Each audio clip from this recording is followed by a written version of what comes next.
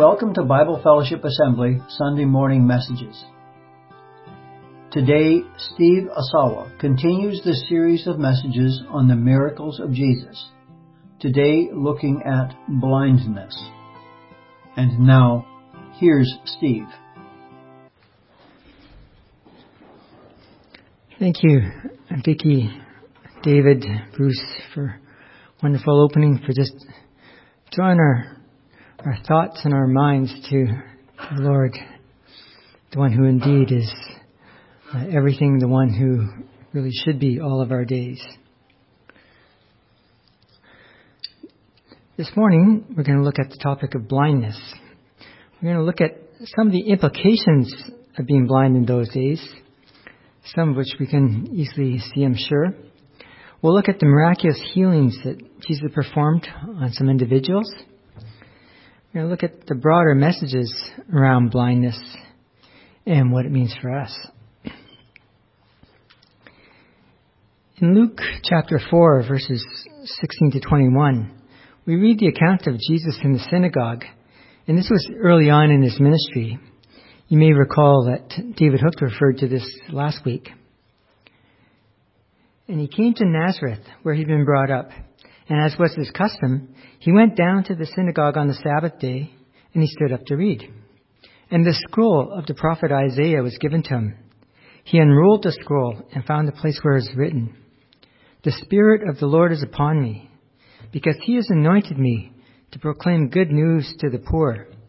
He has sent me to proclaim liberty to the captives and recovery of sight to the blind, to set at liberty those who are oppressed, to proclaim the year of the Lord's favor." And he rolled up the scroll and gave it back to the attendant and sat down. And all the eyes of the synagogue were fixed on him. And he began to say to them, "Today this scripture has been fulfilled in your hearing."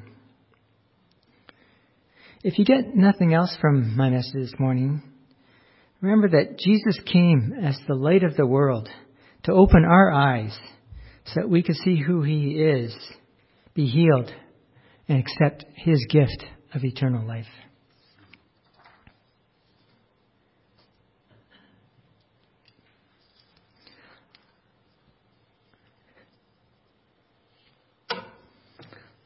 Let's just open up with a word of prayer, shall we? Heavenly Father, I just thank you for your goodness, for your love, for your grace, for your mercy.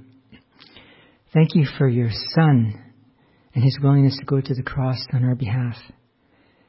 Thank you for your word, and thank you for your Spirit. Just pray that you would guide me as I speak this morning. Father, as the songwriters noted, that you would open our eyes, that you would just open our eyes and illumine us through your Spirit divine, and ask in the precious name of Jesus. Amen. I would hazard a guess that most of us can imagine at a superficial level what it would be like to be blind. A few can have a very good idea of the implications of that, I know. And it seems kind of fitting that I'm up here this morning talking about this subject, given my poor eyesight. And you can, as you see, I'm trying to figure out which glasses are going to work better as I try and read my notes. I don't even have to take my glasses off to know how much I rely on them. Sometimes, if I'm outside or come in, they just fog up. Sometimes it's just too dirty to see through, and as you can see, sometimes if I'm reading, I need to switch to a different pair. The inconveniences that I experience, though, are absolutely nothing compared to what somebody would go through, those life-changing implications of not being able to see at all. In Jesus' time, people generally felt that blindness was a result of somebody's sin. God created people, and he was able to control what happened in their lives. And blindness was one of those things. There were curses for disobedience that were laid out could result in blindness, among other things. In Deuteronomy 28, we read that the Lord will strike you with madness and blindness and confusion of mind, and you shall grope at noonday, as the blind grope in darkness, and you shall not prosper in your ways. Being blind disqualified a person from being in the priesthood. In Leviticus 21, we read that no man of the offspring of Aaron the priest who has a blemish shall come near to offer the Lord's food offerings. Since he has a blemish, he shall not come near to offer the bread of his God. He may eat the bread of his God, both of the most holy and the holy things, but he shall not go through the veil or approach the altar. And just as blind people are disqualified from the priesthood, sacrifices had to be without blemish. So you couldn't sacrifice a blind animal. People were commanded against taking advantage of the blind. For example, in Leviticus 19:14, you shall not curse the deaf or put a stumbling block before the blind, but you shall fear the Lord your God. I am the Lord. And Deuteronomy 27:18 says, cursed be anyone who misleads a blind man on the road. And all the people shall say, Amen. Although people weren't to mistreat the blind, there really wasn't much that blind people could do to earn a living. Blind people usually ended up begging on the streets in order to get enough money to survive. The Bible describes 5 times that Jesus encountered blind people. We have 2 blind men's sight restored, and you can see that in Matthew 9. We have the blind man at Bethsaida, found in Mark 8. The man born blind, John chapter 9. We have a short account of a blind mute man who was healed. And that's in Matthew 12. And then there's 3 accounts that are essentially the same account. Another 2 blind men's sight restored.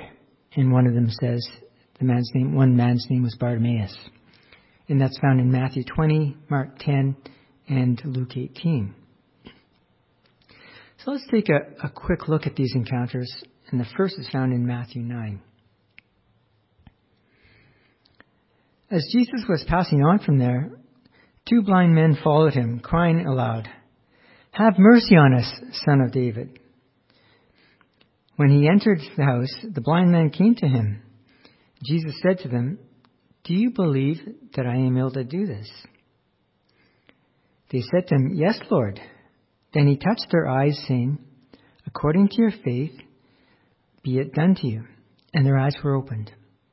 And Jesus sternly warned them, See that no one knows about it. But they went away and spread his fame throughout all the district. So these 2 people cried out to the Son of David and cried for mercy. And referring to Jesus as the Son of David, linked him to the Messiah, because the Messiah was going to come from the lineage of David. Jesus touched their eyes, and he noted that their faith would result in their eyes being opened.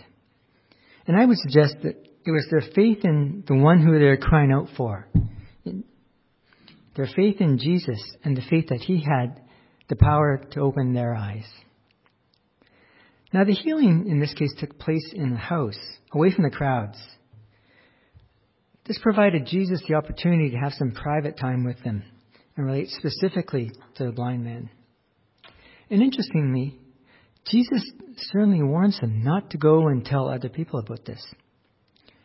It was still early in his ministry, and it's likely that he may have wanted to avoid having people flock to him just for healing, when his real purpose wasn't physical healing, it was a spiritual healing.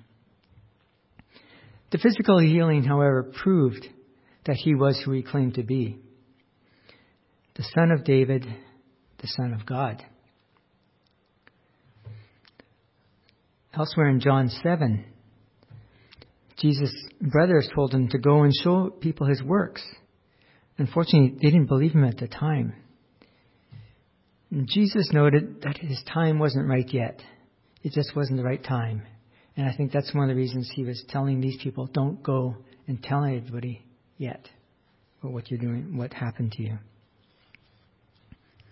The second account we see is when Jesus heals the blind man at Bethsaida. And this is found in Mark 8, 22 to 26. And they came to Bethsaida, and some people brought to him a blind man and begged him to touch him. And he took the blind man by the hand and led him out of the village. And when he had spit on his eyes and laid his hands on him, he asked him, "Do you see anything?" And he looked up and said, "I see people, but they look like trees walking." Then Jesus laid his hands on his eyes again, and he opened his eyes. His sight was restored, and he saw everything clearly. And he sent him to his home, saying, "Do not even enter the village." Notice that Jesus leads the blind man out of the village. While many of his miracles were done in public, there were a few times that he found a more private setting. In addition to that chance for Jesus to have some private time with this individual, it may also have been chances for him to escape the ongoing distraction of having unbelievers constantly challenging him.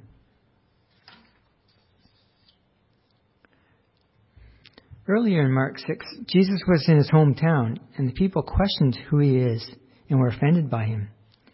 And Jesus said to them, "A prophet is not without honor except in his hometown and among his relatives and his own household." And he could do no mighty work there, except that he laid hands on a few sick people and healed them. And he marveled because of their unbelief. And Jesus made a similar comment after he read from the scroll of Isaiah that we just read from earlier in Luke 4. Now, in the previous encounter, we're told that Jesus touched the man's eyes. In this case, we read that he spit on his eyes, then laid his hands on the man's eyes when the first attempt didn't completely clear up the blindness. Now, I'm not sure if he actually spit on the man's eyes. It seems kind of rude. If you've ever had somebody spit on you, you know how that feels. Perhaps Jesus spit on his hands and touched the man's eyes, or spit on the ground and made some mud. I'm not sure. But he may very well have done it. Just seems a little strange, I guess. I'm sure most of us can remember having someone, maybe your mother, kind of, lick her hands and wipe something off your face, or lick a Kleenex and wipe it off your face, and you, ooh. But although spit was usually considered to be unclean, it was sometimes used in healing. And this man may not have been from Bethsaida, hence the instruction for him not to enter the village when he went home. Again, Jesus may be trying to avoid extra attention at this time in his ministry. Then we have the account of another two blind men's sight restored. Matthew, Mark, and Luke all tell of a time Jesus healed two blind men just outside of Jericho. Matthew notes that there are two men, while Mark and Luke focus on one of them, and Mark notes the man's name was Bartimaeus. So let's read the account from Mark chapter 10. And they came to Jericho, and as he was leaving Jericho with his disciples and a great crowd, Bartimaeus, a blind beggar, the son of Timaeus, was sitting by the roadside. And when he had heard that was Jesus of Nazareth, he began to cry out and say, "Jesus, Son of David, have mercy on me." And many rebuked him, telling him to be silent. But he cried out all the more, "Son of David, have mercy on me." And Jesus stopped and said, "Call him." And they called the blind man, saying to him, "Take heart, get up, he's calling you." And throwing off his cloak, he sprang up and came to Jesus. And Jesus said to him, "What do you want me to do for you?" And the blind man said to him, "Rabbi, let me recover my sight." And Jesus said to him, "Go your way, your faith has made you well." And immediately he recovered his sight and went on his way. And followed him on the way.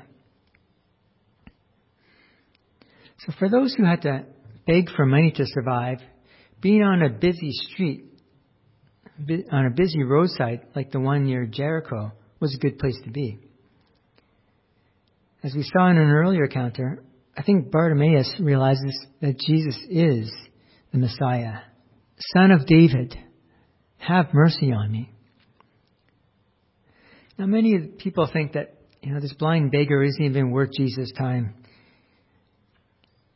He's got more important things to do than to associate with the blind beggar. Leave him alone. And they tell him to be silent. He isn't deterred, though.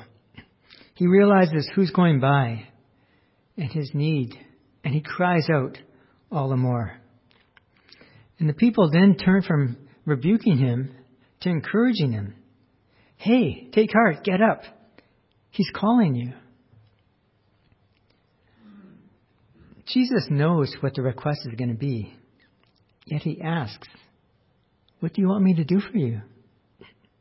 He could have just healed him, but it's almost as if he wanted Bartimaeus to say the words, Rabbi, let me recover my sight. In Luke's account, he calls Jesus Lord. Matthew notes that in pity, Jesus touched their eyes and they recovered their sight. Mark and Luke note that Jesus said, your faith has made you well. Jesus is saying, in essence, that your faith has saved you. The healed men then turn and follow Jesus. Luke notes that he glorified God, and when the people saw it, they gave praise to God. So here the healing seems to be done in public, whereas the previous ones were done in a more private setting. And we see a difference in the actions after the healing. Let's take a quick look at the man born blind in John chapter 9. As he passed by, he saw a man blind from birth. And his disciples asked him, Rabbi, who sinned, this man or his parents, that he was born blind? Jesus answered, it was not that this man sinned or his parents, but that the works of God might be displayed in him. We must work the works of him who sent me while it was day. Night is coming when no one can work. As long as I am in the world, I am the light of the world.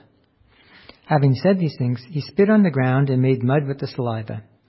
Then he anointed the man's eyes with the mud and said to him, go wash in the pool of Siloam, which means sent. So he went and washed and came back seeing. There's a dispute among the people as to whether or not this was the same man.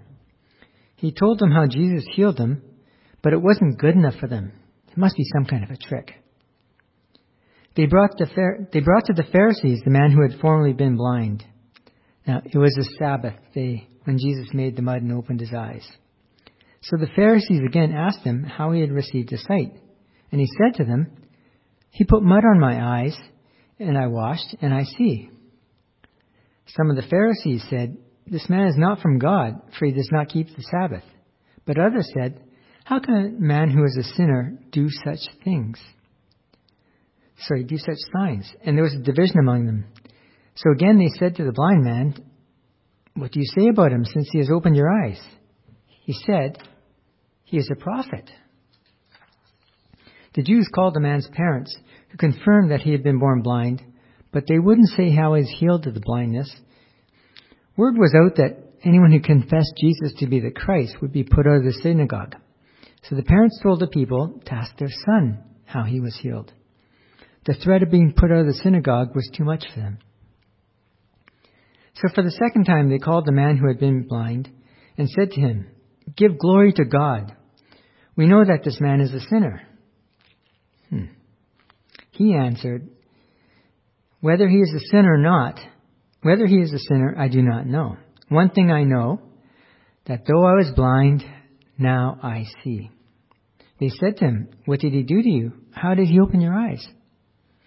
He answered them, I've told you already, and you would not listen. Why do you want to hear it again? Do you want to also become his disciples? And as awkward, as pathetic as this scene seems in some ways, it's almost comical. The poor man's getting grilled about Jesus and who he is, and he turns the tables on the religious leaders. When they keep at him, he responds, why, this is an amazing thing. You do not know where he comes from, yet he opened my eyes. We know that God does not listen to sinners, but if anyone is a worshiper of God and does his will, God listens to him. Never since the world began has it been heard that anyone opened the eyes of a man born blind. If this man were not from God, he could do nothing." They answered him, "You were born in utter sin, and you would teach us?" And they cast him out. Jesus heard that they cast him out, and having found him, he said, "Do you believe in the Son of Man?" He answered, "And who is he, sir, that I may believe in him?" Jesus said to him, "You have seen him, and it is he who is speaking to you." He said, "Lord, I believe," and worship him. The man was healed, both physically and spiritually.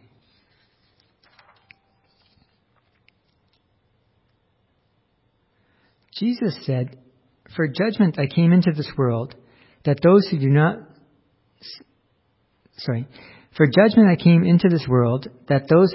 see may see, and those who see may become blind."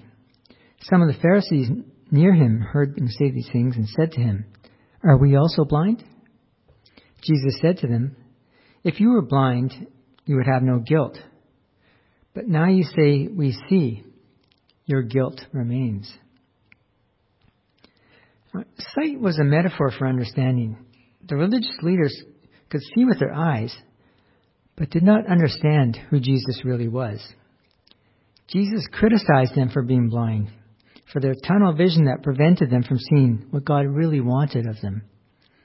He called them blind guides and blind fools. Now, let's go back to the encounter in Mark 8 for a minute. The disciples were still trying to understand who Jesus really is. In between the miracles in Mark 8 and Mark 10, Jesus tells his disciples about his impending death and resurrection 3 times. And he also gives them an appreciation of what it will mean to be a disciple. So you have that teaching sandwiched in between those 2 accounts. The healing of the blind man at Bethsaida is the only one done in 2 stages.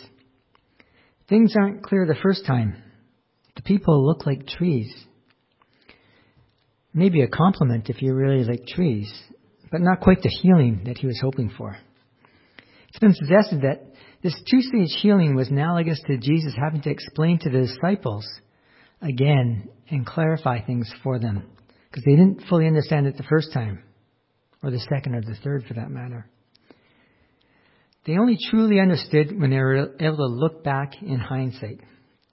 Jesus was opening their eyes to the reality of who he was and his mission on earth. On another occasion, the Pharisees accused Jesus of healing by Beelzebul. And here we have the account of the blind, mute, and demon-possessed man who was healed. Then a demon-oppressed man who was blind and mute was brought to him, and he healed him, so the man spoke and saw. And all the people were amazed and said, "Can this be the son of David?" But when the Pharisees heard it, they said, "It is only by Beelzebul, the prince of demons, that this man casts out demons." Knowing their thoughts, he said to them, "Every kingdom divided against himself is laid waste, and no city or house divided against itself will stand. And if Satan casts out Satan, he is divided against himself. How then will his kingdom stand? And if I cast out demons by Beelzebul, by whom do your sons cast them out? Therefore they will be your judges. But if it is by the Spirit of God that I cast out demons, then the kingdom of God has come upon you." Jesus was reminding them who he really was. He was affirming his deity. So let's just recap some of the things that we've seen from Jesus' healing of the blind man. The people knew that they were in need of healing. In some cases, Jesus healed the individuals privately, away from the crowds, and told the people not to tell. In one case, not to go back into the village. At other times, his miracles were done in a more public setting.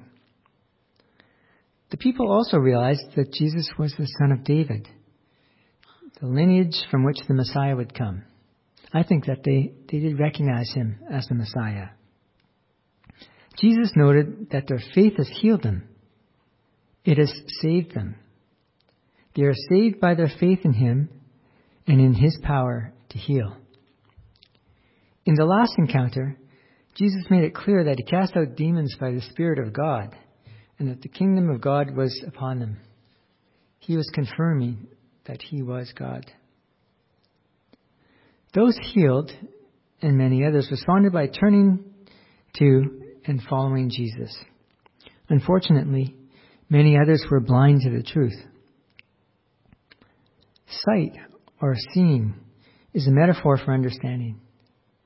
Jesus came as the light of the world to open our eyes so we would see who He is, be healed, and accept the gift of eternal life that He offers us.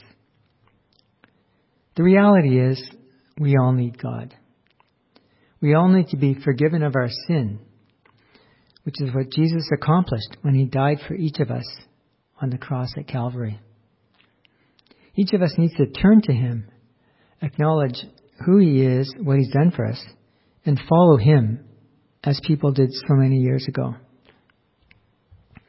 The end result should be a changed life, a personal relationship in which He is given first place as Savior and as Lord. The parents of the man born blind wouldn't acknowledge who Jesus was. As important as being a part of the synagogue was in those days, and it was really big,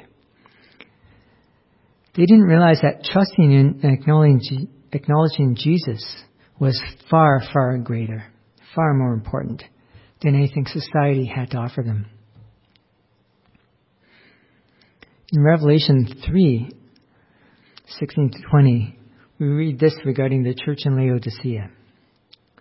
So because you are lukewarm and neither hot nor cold, I will spit you out of my mouth. For you say, I am rich, I have prospered and I need nothing, not realizing that you are wretched, pitiable, poor, blind, and naked. I counsel you to buy from me gold refined by fire, so that you may be rich, and white garments, so that you may clothe yourself, and the shame of your nakedness may not be seen. And salve to appoint your eyes, so you may see. Those whom I love, I reprove and discipline. So be zealous and repent. Behold, I stand at the door and knock.